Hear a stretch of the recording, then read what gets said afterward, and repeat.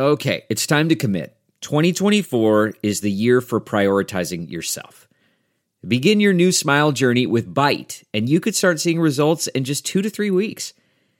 Just order your at-home impression kit today for only $14.95 at Byte.com.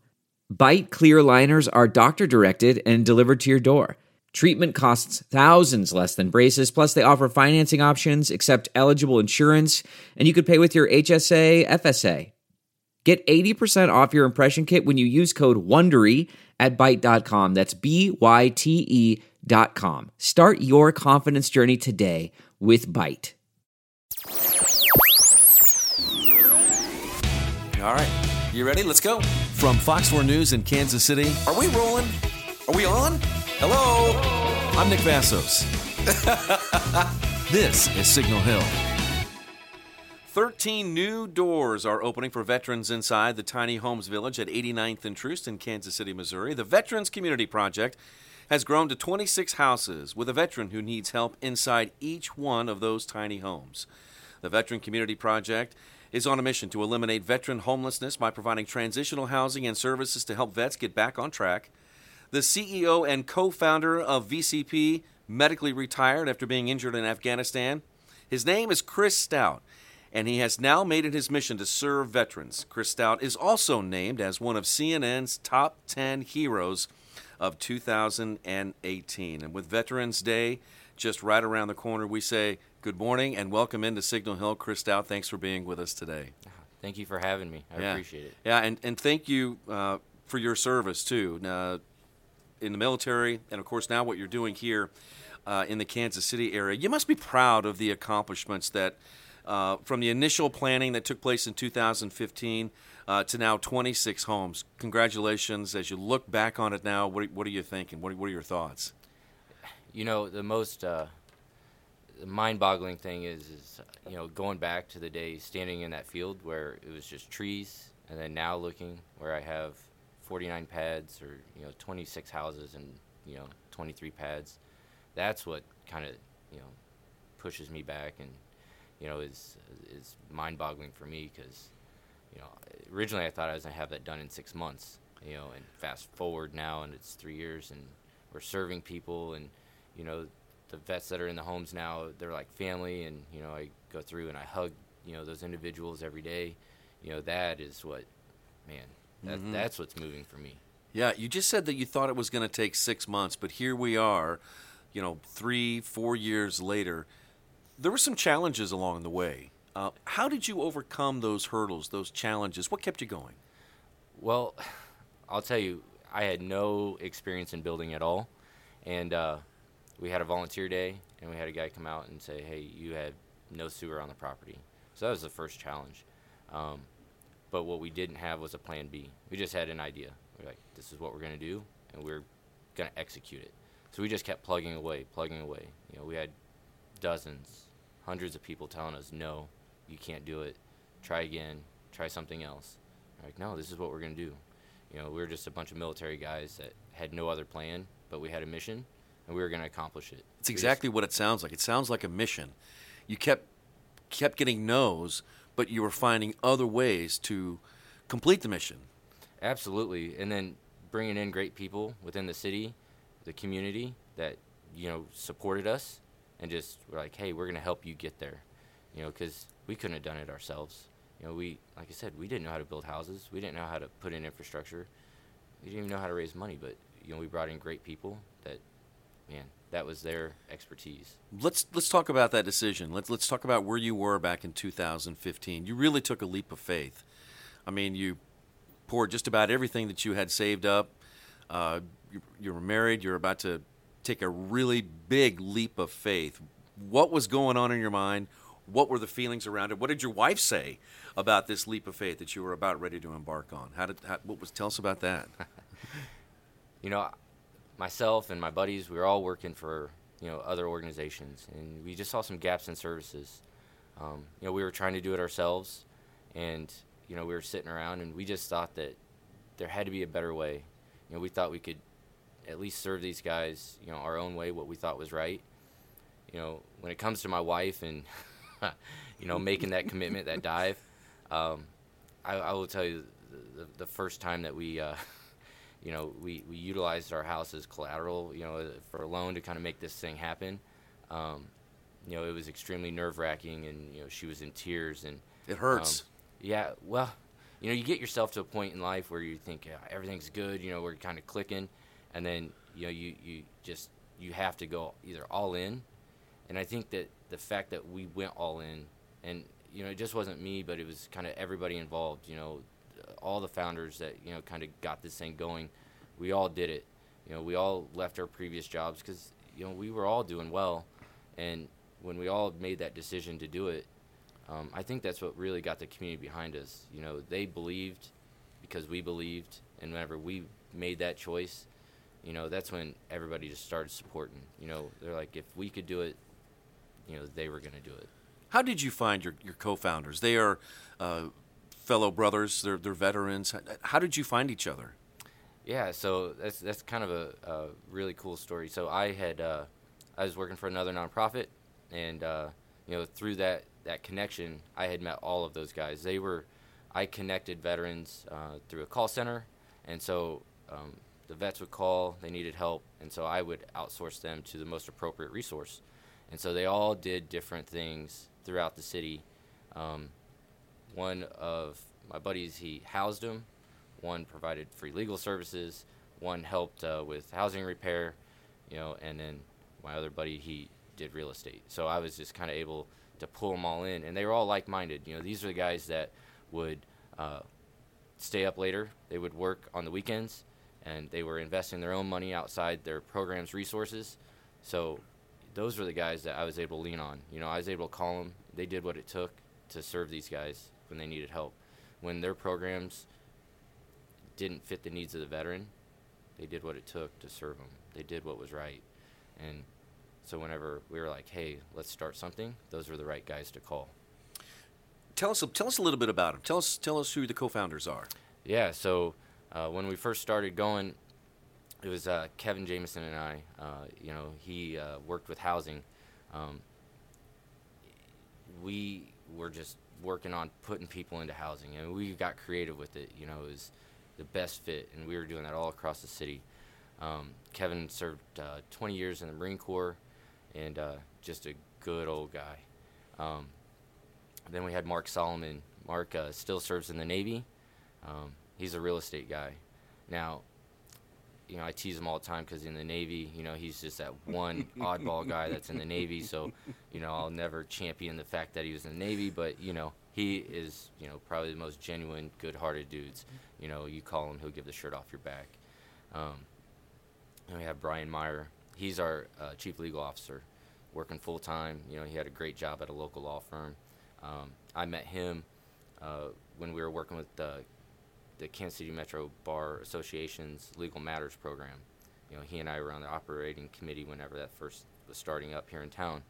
And so whenever we were trying to get this thing off the ground, as a new nonprofit, having an attorney on staff is really helpful. And then, when you're working with the homeless population, sometimes that is the reason that they're homeless, is some of the legal issues that they're dealing with. Mm-hmm. So it was a great resource to bring in. He's a Marine, so I'll always tease him about being a Marine and how he passed the bar exam. I'm not real sure, that whole being a Marine and passing the bar exam, they traditionally don't mesh well. There sounds like some healthy camaraderie between Army, Marine Corps, Navy. Oh, what a group. Oh, and I'm sure if he's watching, he's going to I'll get mine when I get back to the office. So, and then we have Brandon. Brandon, most genuine dude you'll ever meet. He had a construction background. I had met him at another veteran-centric event, and, when I was working with the other organization, we had a lot of vets that, would receive code violations from the city. They couldn't maintain their homes. They're older vets, things like that, and I'd be able to call him, and he would go do the repairs or clean up the yard, things like that. Well, whenever we built our very first tiny home model, he came in, and he and I built that in 12 days. We spent a lot of time together within a 240 square foot space, so we got really close real quick. Mm-hmm. But very genuine guy. And he actually single-handedly kind of orchestrated the building of our first 13. and he did that within 31 days. And for that, that's the equivalent of building like a 3,500 square foot house with 13 bathrooms, 13 kitchens, 13 roof lines. So that's a pretty amazing feat. So, all these guys, kind of came together to do this amazing thing, with not much experience with tiny homes and, specifically a homeless population and transitional housing to do this great thing.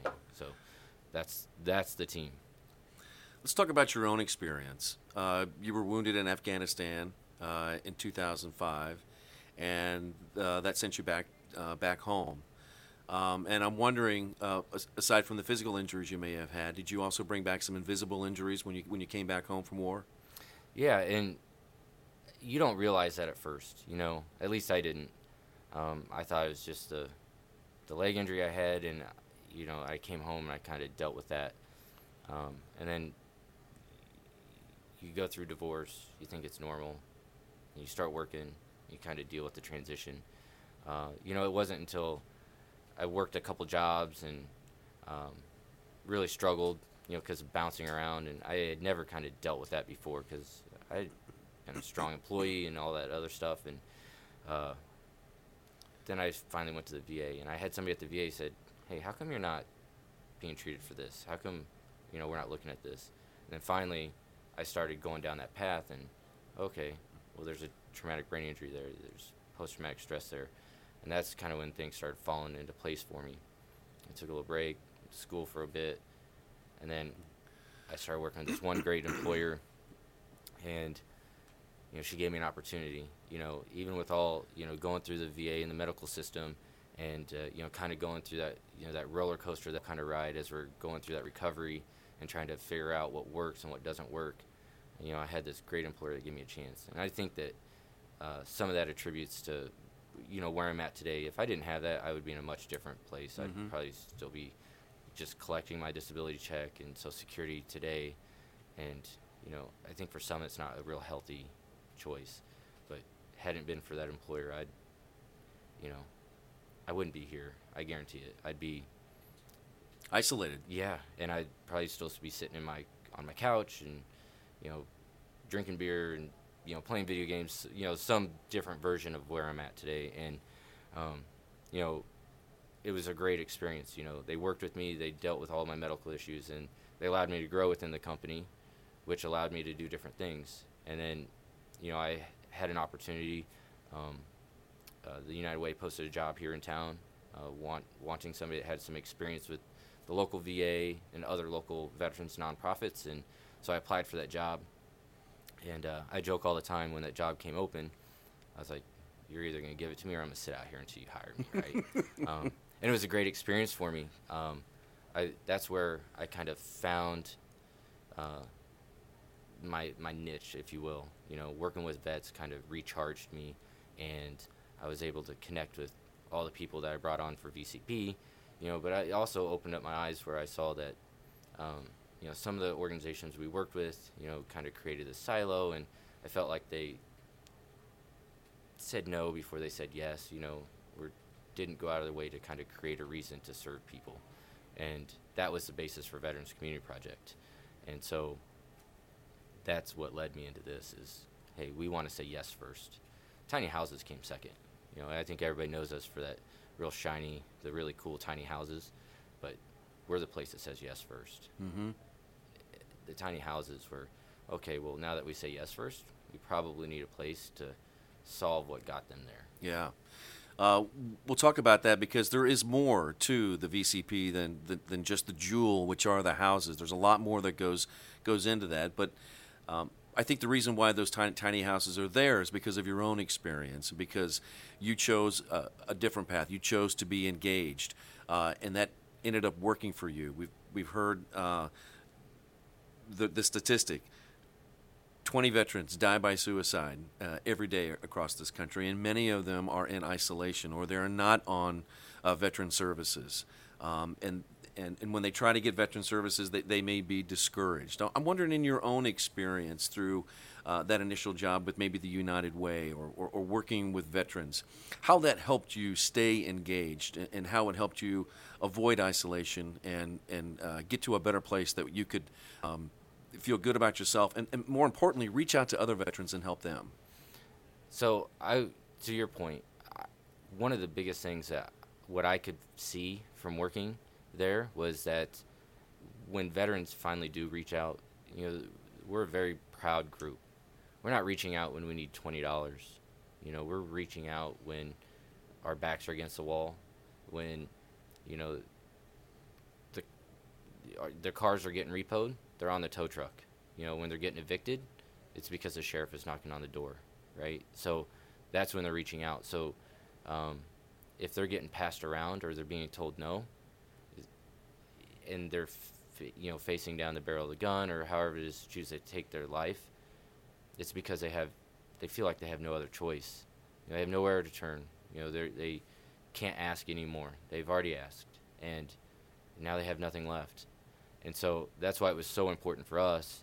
And I think we say it all the time. We wanted to create a place that said yes. So yeah, we say yes first. Kind of irrelevant what the question is that they're asking. Mm-hmm. We say yes, we'll figure it out, right? Whether it's we do it ourselves or we connect them with the most appropriate place. But that's why we do it. And that was the basis, is because when we started it, you pick up the phone and then you pass them off to somebody, and you're passing them off to the wrong place, or you're passing them off to a place that says, well, no, sorry, you're not the right kind of veteran, or you didn't serve in the right time. Well, for us, that was a very frustrating thing. We were spending our whole day defining a vet. Well, listen, to us, the BRAVE Act was the fact you raised your hand to defend our Constitution.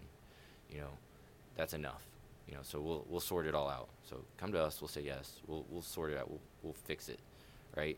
And we'll get you the right person, because we don't want that. Because we know that if you're asking, you're probably against the wall anyways. Mm-hmm. So we don't want you to head down that path. So it was that experience. So yeah, to your point, absolutely, it was. The calls started getting so overwhelming that, had to start prioritizing that stuff. And for me, I was like, I'm not going to do that anymore. I'm not going to. I'll never work at a place where I have to prioritize, people's situations. I'm just going to create a place that my doors are open and I get to say yes. Because that can live with you. I mean, when you have to go through that process, because you care, and you in some ways, when you were in that situation of prioritizing, you're almost carrying that with you away from there. And that can be, that can be a really hard burden to carry. Well, I'll tell you, when you're in the military, you feel like you're given a job. And I felt like I took that with me, right? So my job was to serve these guys, right? And it was to solve their problems, right? So if they came to me for help, whether it was get their utilities turned back on, assist with rent, or house them, whatever that was for them, I was their problem solver. Connect them with the right people. And if I couldn't do that, I was letting them down. And I wasn't just letting them down, I was letting their families down. But I was letting people I may have served with down. But I was letting people down that were in a situation only because they made one decision different than I did, right? That they're only in that situation because they may not have had the same support I had because of one thing. That's it. That's the only thing that distinguishes them from me, is one person, or because of one decision. And for me to say, all right, sorry, I have to end this call, that was the toughest thing. And I will tell you, that was one of the things that ate me up. That was one of the things that really drove me to this. And I can tell you that if you were to ever have a conversation with my wife, she would tell you that it was some of the most stressful times for me, because I was just I was inundated with these emotions, and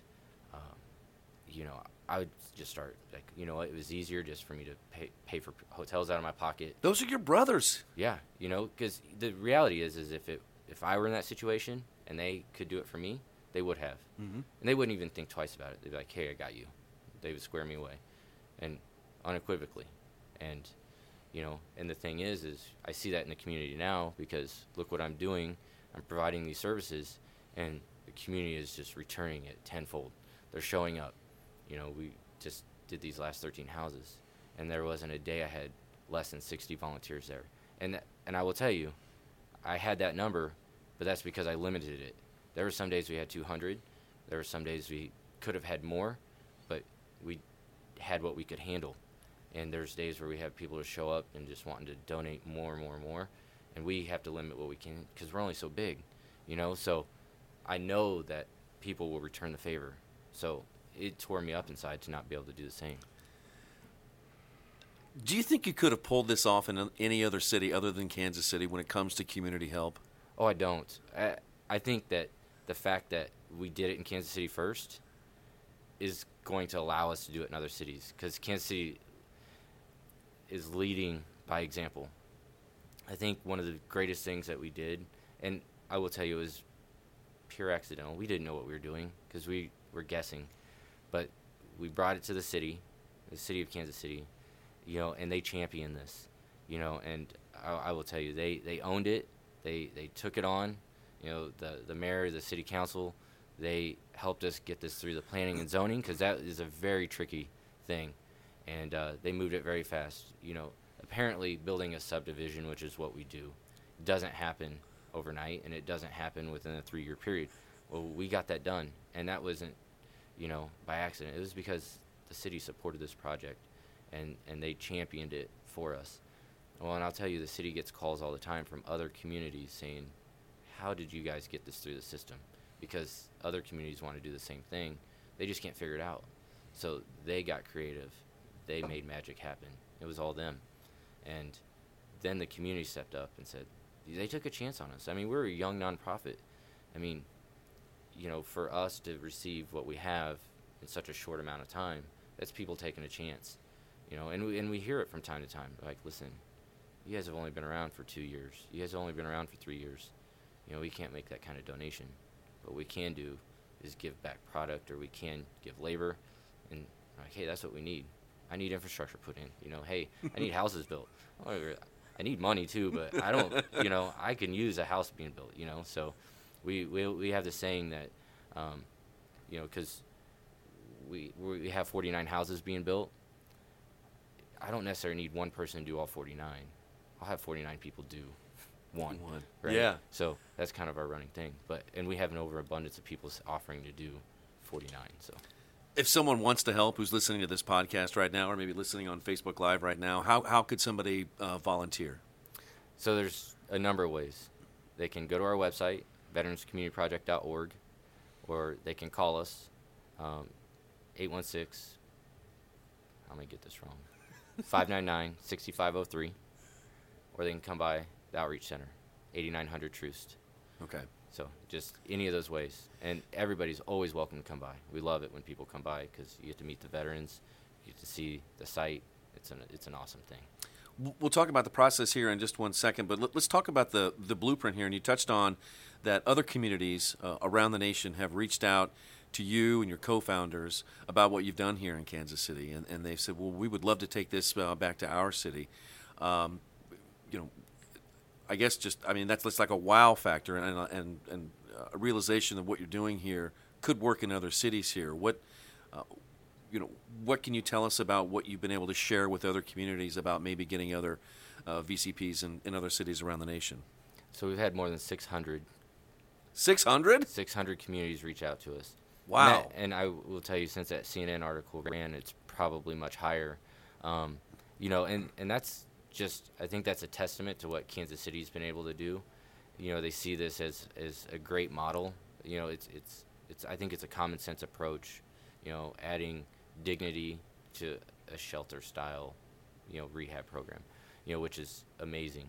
We're currently working with 3 cities right now. We're working Nashville, we're working in St. Louis, and then we're working in the Denver area. So specifically Longmont, Colorado. I think we will have dirt moved next year this time in Colorado. That's our goal, is to actually have houses up and going this time next year in Colorado. So we're plugging away.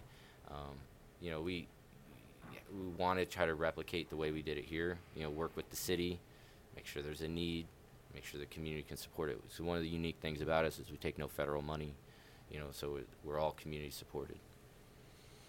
You'll oversee those projects from here in Kansas City, the next VCPs in other cities? Absolutely, yeah. So I've transitioned more out of the daily operations role because that used to be my specific role, and now I spend about half my time in one of those cities all the time now. Well, let's take you back to your daily operation role, and let's talk about veterans and how they are connected to you. You mentioned earlier that on any given night there are how many veterans homeless here in Kansas City? So, Veterans Community Project would feel that there's about 120, 130 veterans on any given night.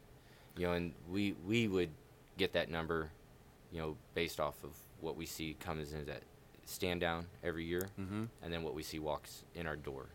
We see anywhere from 30 to 75 veterans walk in our door every day. Oh, wow. And a good percentage of those are requesting housing assistance. What happens when they come through the door and ask for housing assistance? What happens after that? So most of the veterans that walk in our door, a lot of them are coming in for our flagship, what we call our flagship program, which is our free bus pass, which we partnered with the KCTA on. But if they're looking for housing assistance, then we put them with our veteran resource coordinator. Then they're kind of triaged. So one of the great things that we do is not duplicate other programs. So we work very closely with a lot of the other programs that are already going on in the city, whether that's the SSVF program or the HUD-VASH program, or any of the other non-veteran programs. But what we do is we assess their situation, look at their veteran status, just look at their general life status, and just kind of do an intake with them. And then we triage where is the most appropriate. If we have an open house, then we'll do an intake with them and see if the most appropriate program is us. And if not, then we'll assess them and then move them into the most appropriate. But we basically, just short of holding their hand, walk them through that process to make sure that they're guided, every step of the way. Because a veteran who needs housing assistance, who wants housing assistance, may not be ready for it. And in a case like that, you would guide that veteran to a place where they could get some help. Is that right? Is that fair enough to say? That is, you're spot on, right? Because not every veteran who is homeless is ready to be housed or wants to be housed, right? So I think there's two different things. That's a good distinction. They may not want to be housed too. Right. I mean, we work with a number of veterans that are absolutely content where they're at. And so what we do is we stay engaged with them, stay connected, and provide them the tools and the things that they need to be successful where they're at. I think the idea is to continue to build trust, and that way when they're ready, we're the people that they turn to. Because, I think the number is, you have to engage them 37 times before you have that trust built, before they're ready to kind of come to you. And I think that's more for those that have been out there for a significant amount of time. What we're finding is some of our older veterans, the Vietnam era guys, their bodies are starting to fail. So they're getting tired. The weather, we see a lot of it, especially when it gets cold. They're like, what, last winter was my last winter. I'm ready to kind of come in. And so for them, that's what flips the switch. So we'll see a lot of them kind of come in. And that's when we want to be ready. Like, all right, well, here's the key to your home. If you're ready to make that, here's what we can offer. And we'll start working with them on budgeting, getting their health in order, on their benefits, all the above, so we can square them away. Because some of these guys may never work again. So I don't think we're naive enough to think, all right, job training, all the above, but we want to do what's right for their situation. Now, in return, you need to ask something of the veteran that they need to do as well. What kind of conversation and what kind of conversation is that like? So we ask them to make a commitment to us. We ask them to attend our group sessions, one-on-one case management. One thing that's unique, what we believe is unique here in Kansas City, we have an 8-to-1 case management ratio. So they're meeting with their case manager daily. So that way, maintain their motivation. We can know what their situation is daily. That way we know that whether they're going to work, they're going to medical, whatever it is that they're doing, they're continuing down that right path. If there's a substance abuse issue, we're addressing that, whether it's inpatient or outpatient treatment, but they're staying down that path. So that's what we ask from them. We ask for them to stay engaged. We are a transitional housing program. We're not a permanent housing program. And so we make that very clear from the beginning. Listen, we ask for motivation, and we understand motivation may be high day 1 or even day 15, and day 32 might be low. these guys are going to go up and down. Mm-hmm. But as long as they stay engaged with us, we're going to continue to move with them. And so what we don't do is we set, all right, well, you have 60 days to execute this plan. Because what we understand is that life happens. As we lay out their background and we say, all right, this is our plan, and let's say we say, all right, we assume it's going to take 6 months or 8 months to solve this plan. Well, something may happen in there. Something in their background may come up, an old legal issue. All right, it may push it back another 2 months. But that's not going to be detrimental to their success within Veterans Community Project, because life happens, and we don't want that to be, we don't want that timeline to be the first thing that destroys their success. So it's a fluid timeline, but as long as they're always progressing forward, they're welcome to stay. It's when they become stagnant or they choose not to participate that we have to reevaluate whether VCP is the right place for them. Typically, how long do veterans stay? So for us, we hope that 6 to 8 months is that sweet spot. Mm-hmm. About a year, we start reevaluating, hey, is that the right thing? I can tell you right now, we moved our first veterans in January 31st. Of those 13, we've successfully transitioned 8. So if you look at the time frame, now I will tell you, what we're taking into consideration, we're very case management intensive right now. So, I think we're at 5-to-1 ratio with our case managers. We're doubling our residency right now. We're going to be at a true 8-to-1. So if that slows down, then we'll go back to a 5-to-1 ratio. So we're playing around with it, but I think that's one of the beauties of what we do, because we're not funded by the government. We don't have grants that say, hey, you have to stick to these guidelines. So we're going to keep kind of playing with what we can do, because that's what we want to be. What was your goal before that? When you moved in the 13 veterans, were you thinking that you could help all 13, or did you know that some of them wouldn't be able to graduate? And what were your initial thoughts then, and then when you did graduate 8 out of the transitional housing and independent living, what was that? Did you consider that a success? Well, I'll tell you, 8 of the 13 at this point, we're extremely successful. That's a phenomenal rate. I will tell you that, we've transitioned 2 that we felt weren't a good fit for us, and 1 that he didn't mesh well with the community, which was for me, it's very defeating. That's the stuff that keeps me up at night. Mm-hmm. What's going on in our community, what are we doing wrong, what can I do better? I own all that. I figure that's a me thing, and is it really a me thing? But I'm going to own it all day, because I'm very close to everybody that we bring in. I talk to every resident that gets a home, and so I feel like they're my friends, and if they're not working out and then they come back in the door later on for additional assistance, for me, I'm going to do what it takes, because I want to, I don't want to fail. I feel like I'm failing them, and I feel like we're the best program out there, even though we may not be. That's what I feel like. And so, I don't know.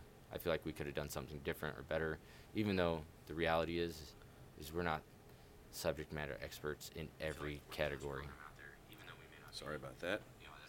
Sorry about this. I'm getting on our Facebook page right now, because I bet you we've got some people out here who would love to ask you some questions. Were you able to identify a couple of things that maybe that those veterans weren't getting that they could have needed, which could have kept them on the right track?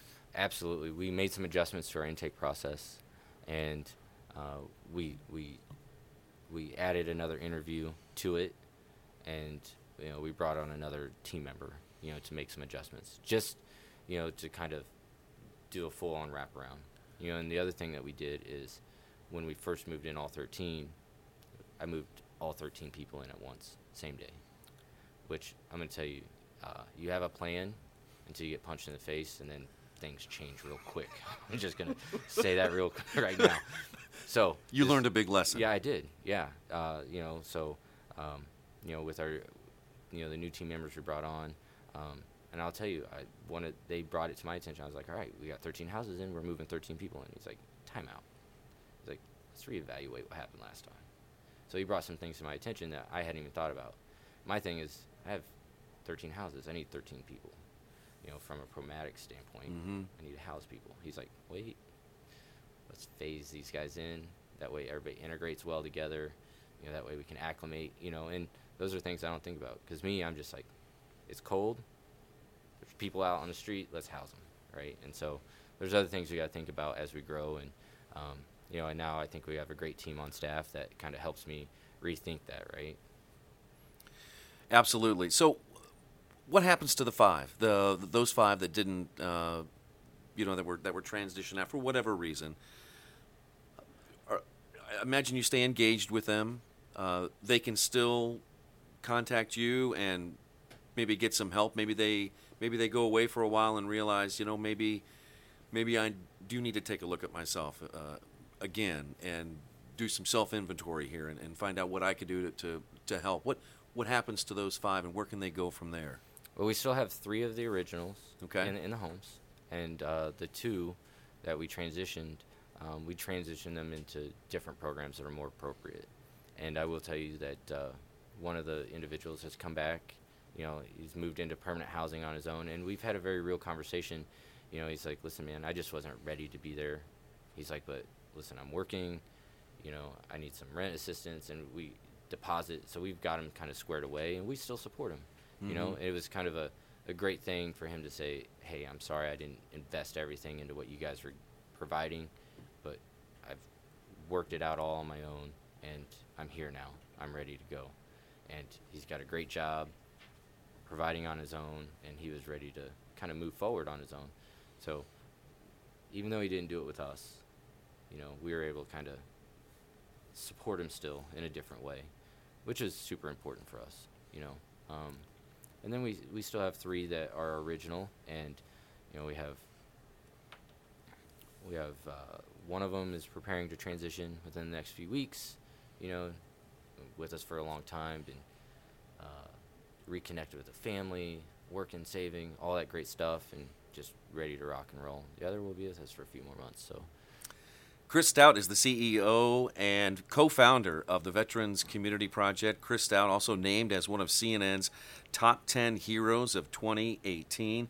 We're seeing here on our Facebook feed that you can vote 10 times for Chris every single day. So let's stuff the ballot box for Chris. Hopefully we'll get a winner here in Kansas City. Let's talk a little bit more about the 8 veterans who you've transitioned out. And I've done some had conversations, and we've done some stories about veterans who live with PTSD, and oftentimes they tell me PTSD is not curable, but it's recoverable.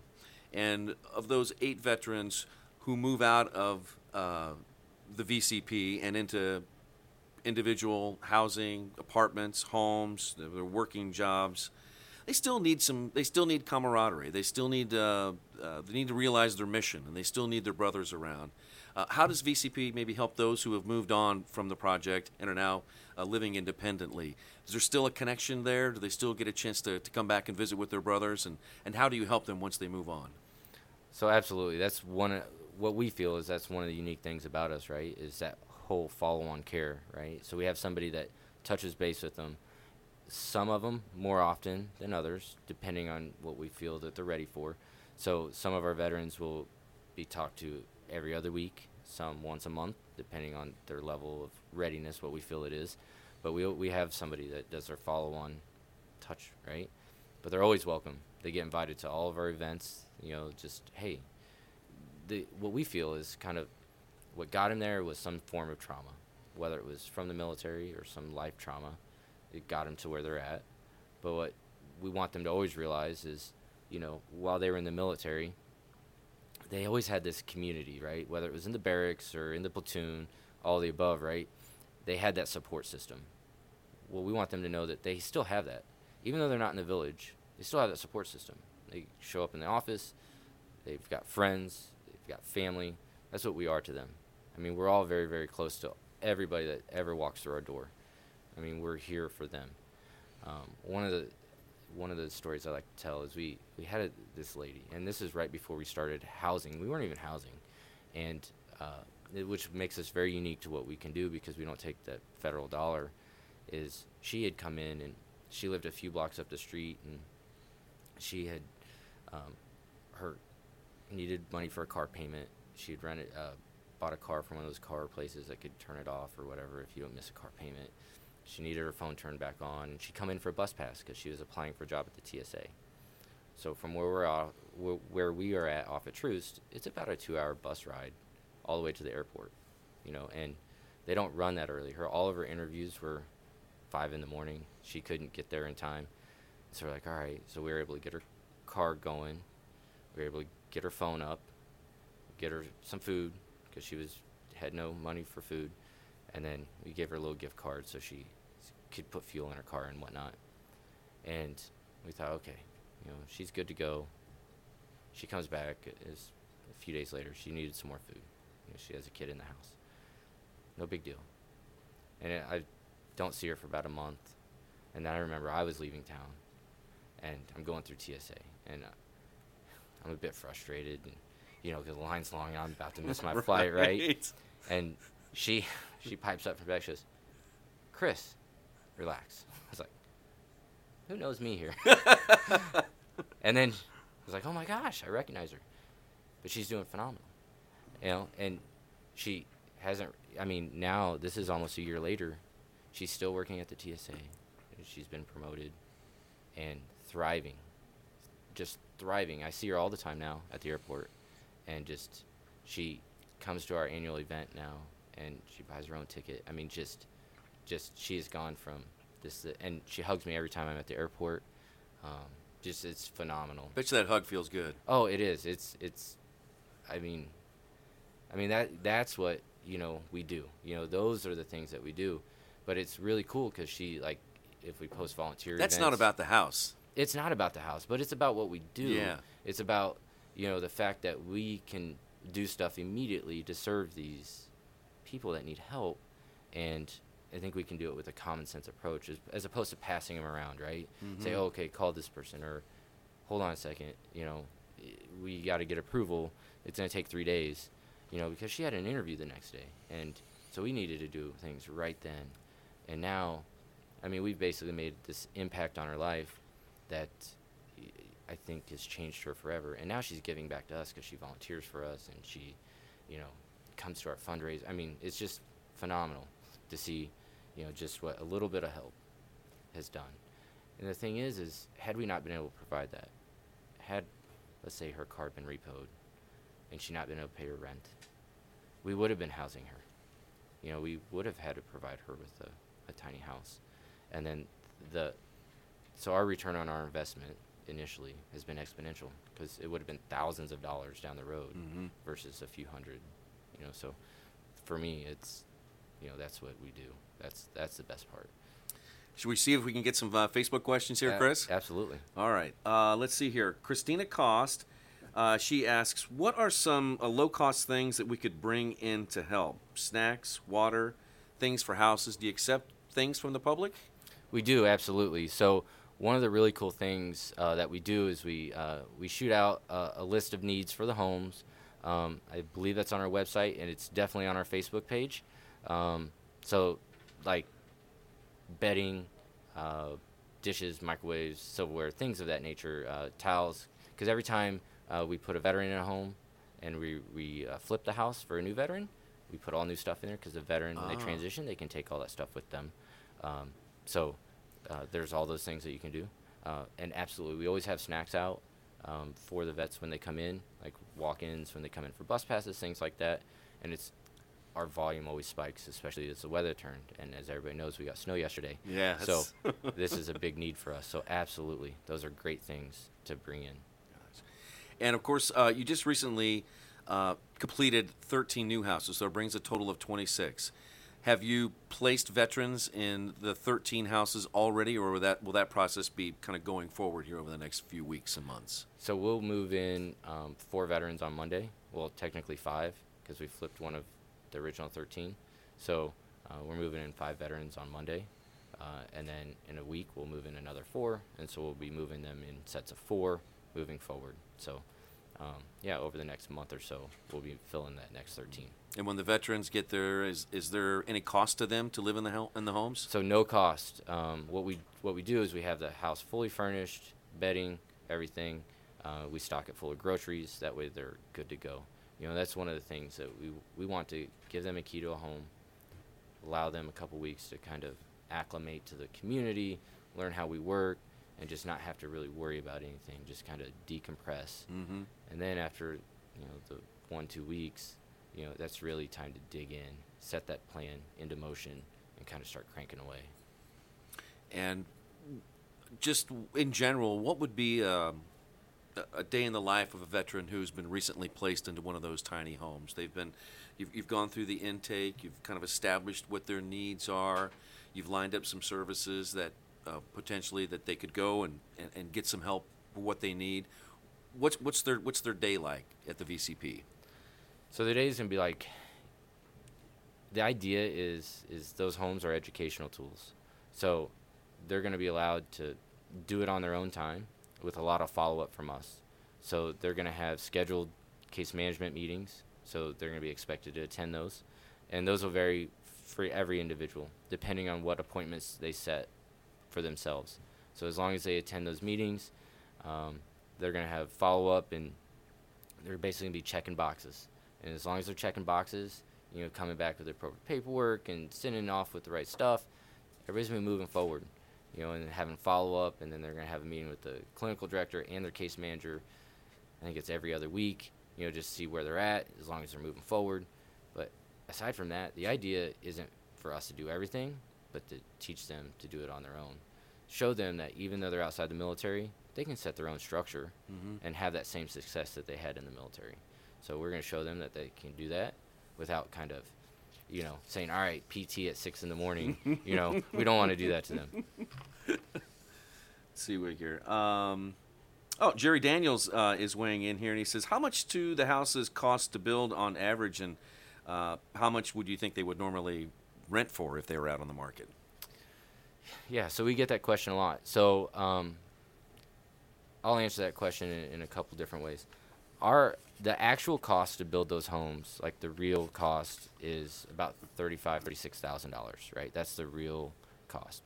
But because we have a ton of great partners, Home Depot, Hardy Board, Atlas Roofing, Mitsubishi, all these great people, Kissick Construction, that have really, donated a ton of their stuff. E&K, sheetrock. I mean, there's a ton of stuff in those homes that we don't pay for. But because instead of them writing a check, they've donated their services, their product, all of that great stuff. Teague Electric, I mean, we haven't paid for wiring in those houses since we started this project. And it's because of companies like that, and United Heating and Cooling. I mean, these great companies, local companies, have stepped up to do that stuff. We've brought our cost of the houses down to around $5,000. So that's our true cost. So we sell sponsorships to the home at $15,000. And so what that does is it covers the cost of build, and it covers the cost to support the vet for the entire year. So their case management, the food, and to replenish the house. So that's kind of where we're at on the cost. Oh, okay. Now, we do build these homes market grade. So everything's built to code. We have granite in these homes, and the granite's donated. These homes are very energy efficient. Our operating cost on these houses every month is just under $60, which is really cool because we use tankless hot water heaters. Teague does a really great job at, LED lighting, and the insulation that's donated is extremely energy efficient. So, these houses are phenomenal. I think, the cost to rent these, where we're building them, we'd be at $700-800 a month, and then we have a couple that are family units, and those might be about $900 a month. Wow.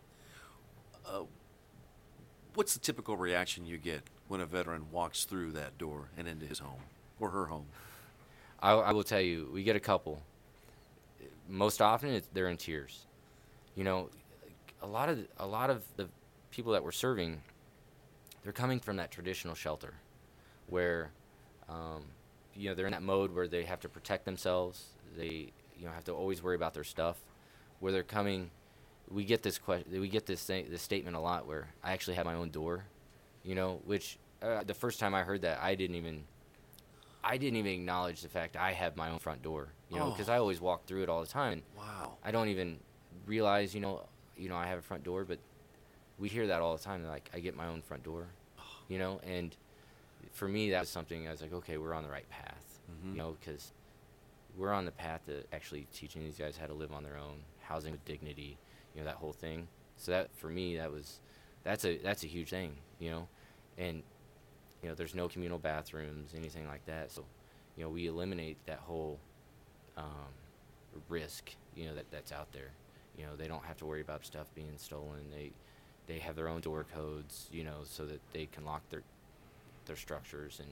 And, our houses are designed with post-traumatic stress in mind. We only have windows on one side where you can view the path walking up, and one entrance, so they're not doing perimeter checks. So, it's very purposeful built, and we do that for these guys intentionally. Why is there a window on only one side? Someone who may not be familiar with that may not understand a veteran checking the perimeter, or maybe a veteran chooses a certain seat in a restaurant so that they can see the front door, who's coming and going in the room. Tell us about why it's important to a veteran. Yeah, so a vet that is struggling with post-traumatic stress, combat or not, if they go into a public place, most often you'll notice a group of vets, they'll try to get to the table first, because they always want that table where they're facing the front, right? They will try to be cordial about it, but, and if they don't get it, they're always kind of looking over their shoulder. It's kind of stressing, and they won't be able to enjoy their meal. And if you're giving them a home, it's kind of crazy. They'll always double check the locks, check their window locks. They'll always check all the windows. They'll always kind of walk around. And what we wanted to do is kind of prevent that, right? And it was insane when we first built these things and we took our model everywhere. Everybody wanted to walk in our house and be like, why don't you have a window over the sink?